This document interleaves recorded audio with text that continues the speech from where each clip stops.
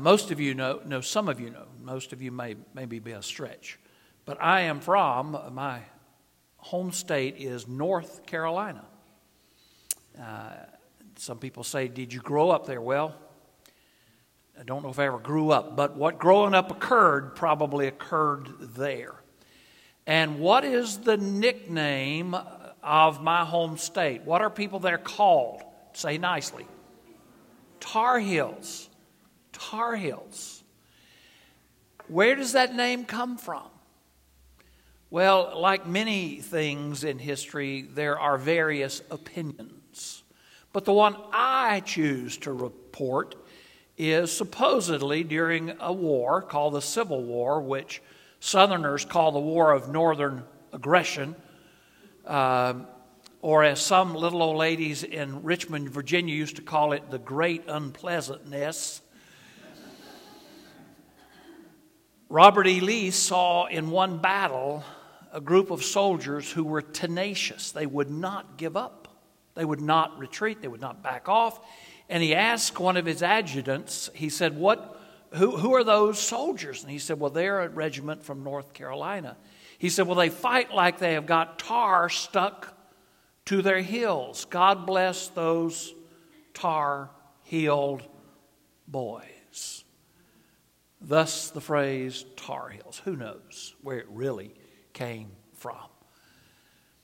But that kind of stick-to-itiveness, that kind of attitude that says, I'm going to keep going even when it's tough, is one of the attributes that we're going to read about in Jesus' character, even in our passage for today. So turn with me, of course, to John 6, as we are going to be continuing through the Gospel of John. I've been preaching about it for weeks, actually months now. It's going to take a while to finish it, but I love going through a gospel book in its entirety. I think it's important. I think it's good. So let's begin today by looking at John 6:52, going through verse 71. Beginning with verse 52. And there the Bible begins and says, the Jews therefore quarreled among themselves, saying, how can this man give us his flesh to eat? You'd say, what in the world is he talking about? Well, back up to verse 51. And he says, if anyone eats of the bread, he will live forever. The bread that I shall give him is my flesh, which I shall give for the life of the world. Well, how can this man give his flesh to eat? Verse 53. Then Jesus said to them, most assuredly, I say to you, unless you eat the flesh of the Son of Man and drink his blood, you have no life in you. Whoever eats my flesh, drinks my blood, has eternal life, and I will raise him up for the last day. For my flesh is food indeed, and my blood is drink indeed. He who eats my flesh, drinks my blood, abides in me, and I in him. That's a key phrase. As the living Father sent me, and I live because of the Father, so he who feeds on me will live because of me. This is the bread which came down from heaven, not as your fathers ate the manna and are dead. He who eats this bread will live forever. These things he said in the synagogue as he taught in Capernaum. Therefore, many of the disciples, when they heard this, they said, this is a hard saying. Who can understand it? When Jesus knew in himself that his disciples complained about this, he said to them, does this offend you? Does this bother you? What then if you should see the Son of Man ascend where he was before? It is the Spirit who gives life. The flesh profits nothing. The words that I speak to you are spirit, and they are life. But there are some of you who do not believe. Jesus knew from the beginning who they were who did not believe and who would betray him. And he said, therefore, I have said to you that no one can come to me unless it has been granted unto him by my Father. From that time, here's one of the saddest verses in all the Bible, 66. Isn't that kind of odd? It's chapter 6, verse 66. From that time, many of his disciples went back and walked with him no more. Then Jesus said to the 12, do you also want to go away? But Simon Peter answered him, Lord, to whom shall we go? You have the words of eternal life. I want to read that again. Simon Peter answered him and said, Lord, to whom shall we go? You have the words of eternal life.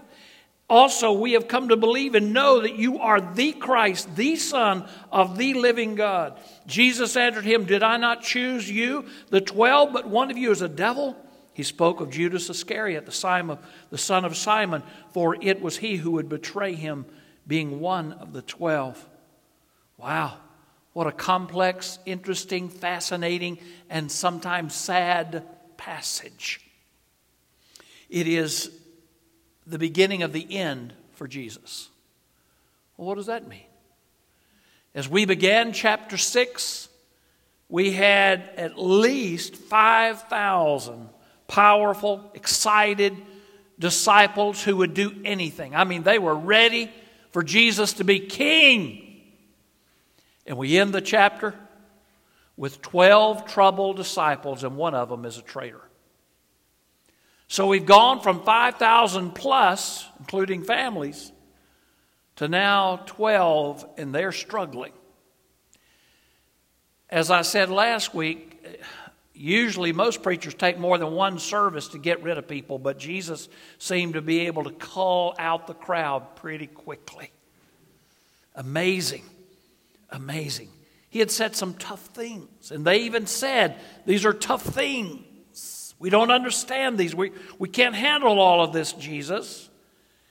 But Jesus, in essence, in this entire passage we've just read, shows that a decision has to be made.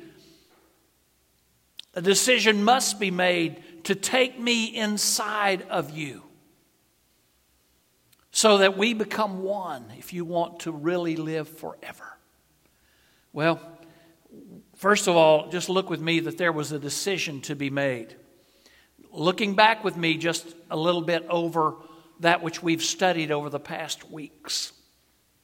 As we look back over chapter 6, remember we saw Jesus feed the multitude, and then he left the multitude, and then he began to teach his disciples.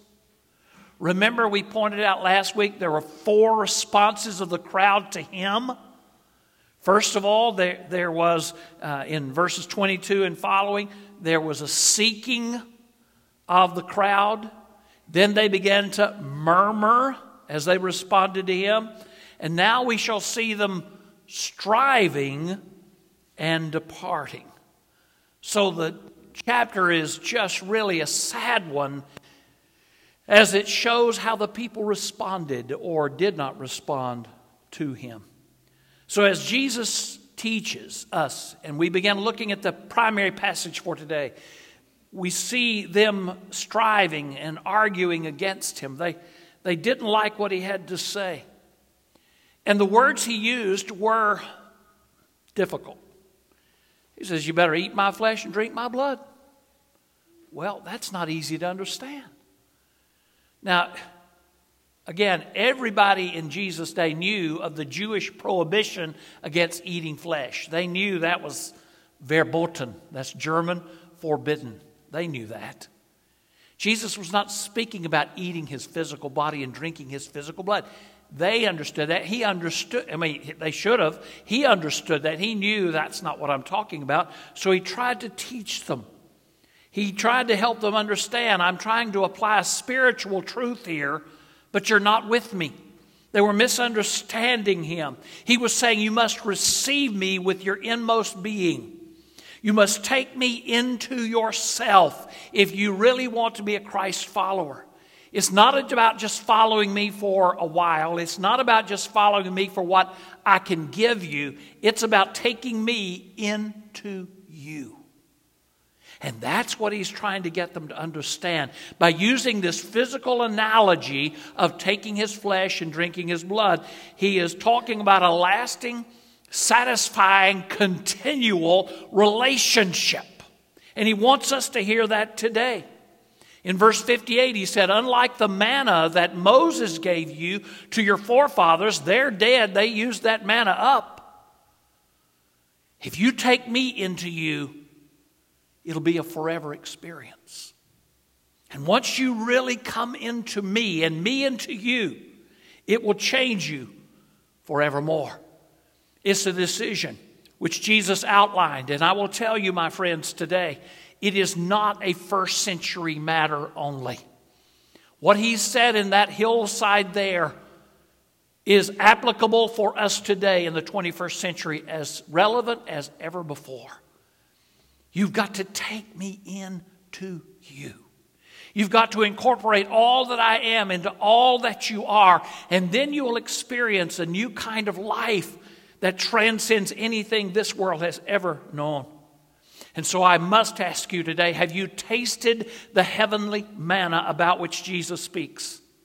Have you taken it into you? Now I'm going to do something different today. I've always heard that old preacher say, God help something happen today that ain't in the bulletin. So ushers, I want you to pass out something. I've got a form I want to give to you today. And they'll give it to you as quickly as they can. I think we have enough. If we don't, we'll get you one. I just want to know, have you made this decision to taste the heavenly manna? Now, what I'm giving you is a simple outline. And if you're astute enough, you'll recognize it to be a testimony sheet. It is a 3-part question. And I'm asking you today, can I require you to do it? No. I'm asking you to fill it out for me. I want to keep it. Why? Oh, a lot of reasons. I want to know, have you tasted the heavenly gift? Now, here's another reason it's not as important. Listen to me. Someday I might do your funeral.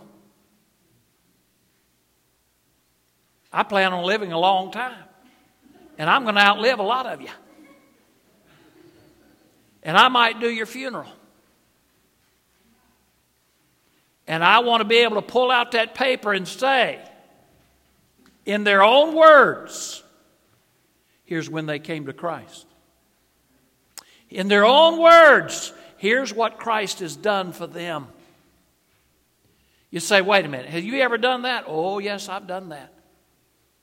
And let me tell you this, 10 years ago this month, my daughter Melissa died.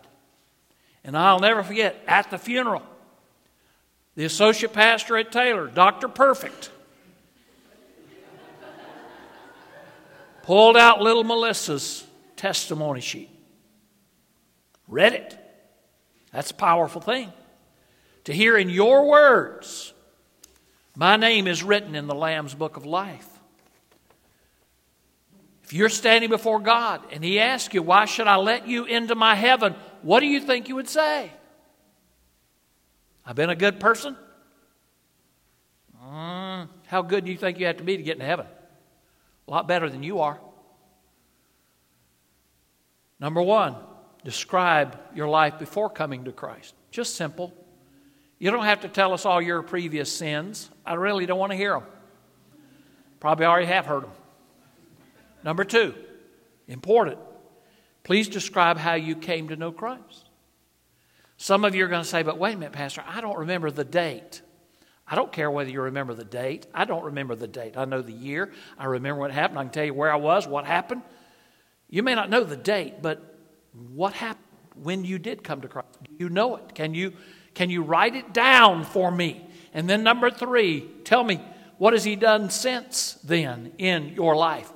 My friends, this is important. I want to know, have you tasted the heavenly gift? Sure, I might do your funeral someday, but even more importantly than that, you need to be able to verbalize. This is how I know that I have taken Christ into me. This is how I know it, and I can say it. Oh, my friends, please do that. Bring it back next week, the week after. And if you can't fill that out, maybe you need to give me a call and say, Pastor, come help me. Come help me. And I'll come help you. The second major point for today. Our Lord Jesus shows us that there are different reactions toward Him. There are different reactions toward Him. Again, He started off with huge numbers. But look at verse 66, as we've already pointed out, one of the saddest verses in all the Bible. From that time, many of His disciples went back and walked with Him no more.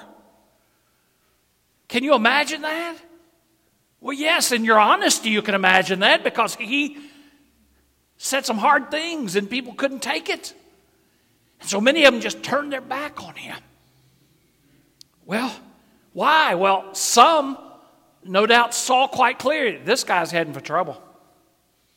He is going to run right into the jaws of justice. He doesn't mind confronting the Jewish leaders. He doesn't mind confronting anybody. He's going to be in trouble for sure. He's challenging the authorities in no way anybody's ever done it and gotten away with. He is going to lead us all into a terrible situation. We've had it. We're out of here. Bye. But for others, they backed off the commands of Christ because they were just too hard. I mean, they followed Jesus to get a free meal. And now He's talking about taking Him into themselves. And no. We didn't sign up for that. We just wanted the easy stuff. We just wanted the good stuff. We didn't want to suffer. We don't want to struggle. We just want Jesus for the good that He can give us. And because of that, they backed away. It's not very glamorous to suffer. And we've all heard of people who have given their lives to the Lord in some difficult time, and then later you never hear from them. Maybe a movie star, maybe an athlete, maybe someone, but you never hear after it gets tough. Well, Jesus knew that people would be like that. But you've got to look at what Peter said. Jesus, where else are we going to go? You're the only one that has the words of eternal life. Jesus, there's no one else can give us what you can give us. But friends, if we come to Jesus solely to get from Him and never to give, then we were never a true disciple in the first place. It's what might be called a fair weather follower. It was never real in the first place. I was talking to one of our church members who's a gun fanatic, and I'll never forget, years ago I was in Fayetteville, North Carolina, and I was visiting with a prospect, and he joined the church, praise the Lord. But he had an old flintlock rifle, and he showed it to me, and I enjoyed seeing that old piece of history. He said, there's a couple of phrases. Have you ever heard flash in the pan? I said, yeah, I've heard that. He said, have you ever heard the phrase going off half-cocked? I said, oh, I've done that, and I've heard it too. He said, well, they both come from this instrument. I said, what? There's a little pan right in front of the trigger of a flintlock pistol or rifle. And apparently the way you load it is you put the powder down in the barrel, and you put the something else, and then the bullet, wadding I think it's called. And anyway, the way that is sparked is by the powder that's in the pan. But if you don't load it correctly, then when it's hit, the pan flashes real good, but the spark never goes down into the barrel, and the bullet never flies. And a lot of us are flashes in the pan. We look good, we say, oh, the other one is going off half-cock. You have to double-cock the mechanism. And if you don't do it right, you can go off half-cocked. I've done that many a sermon. But let me just tell you, the flash in the pan is what I'm pointing out. There are a lot of people that make a flash. Well, yeah, I gave my life to Christ. Oh, did you? But my life never changed. I've never become a serious follower of Christ. Peter said, listen, Lord, we have nowhere else to go. I don't want to be a fair weather follower. So first of all, we do see that kind of defection there was a reaction of defection, but now there's that reaction of deterioration. And look at verse 70 through 71. We see in Judas this deterioration. And he points out, one of the 12 that's still following me, one of you is a devil. And we know this one called Judas, there was this deterioration. He could have become a hero, but instead he becomes an object of shame. He could have become a saint, but he becomes a sinner because his following of Christ deteriorates, and he eventually sold Christ for 30 pieces of silver. The story is told, don't know if it's true, of an artist, not Michael whatever his name was, who painted the great painting, The Last Supper, but another painter was painting it, and he wanted to get the most beautiful male face he could ever get to be Jesus. So he went out into the streets and he found this guy, just a beautiful face. It was not my face, but a beautiful face. And he painted that man as Jesus in The Last Supper. It took him a long time to paint, and finally by the end he was going to paint Judas. So he thought, well, I got to go find a face that's rough, it's rugged, that shows the deterioration. And so he went out on the streets and he found this guy that just rough. He said, listen, I want to paint your face in a painting I'm doing. He said, well, you've painted me before. What do you mean I've painted you before? He said, yeah, you painted me as Jesus a long time ago. Same man, but he had gone down so much because of his life. His life had deteriorated right in front of him, and now he was the face of Judas as well as the face of Jesus. You see, if we're not careful, we can become a person whose spiritual life also deteriorates. And we can get to the point where we've lost our enthusiasm, we've lost our joy, we've lost everything. And we can just move to that place where we say, well, I'm no longer any good for anything. I ask you in all honesty this morning, when was the last time you ever got enthused about the things of the Lord? I didn't ask you when was the last time you got enthused, because I know when that was, the last Clemson or Carolina game, or the last Georgia game, or the last whatever game whatever team you follow, you got very enthused, didn't you? But when's the last time you got enthused about the things of the Lord? We can deteriorate, can't we? Third and last, there is that reaction of determination. Look at verse 68. Peter was the spokesman as usual, you would say, because he was always that first boy to raise his hand in class.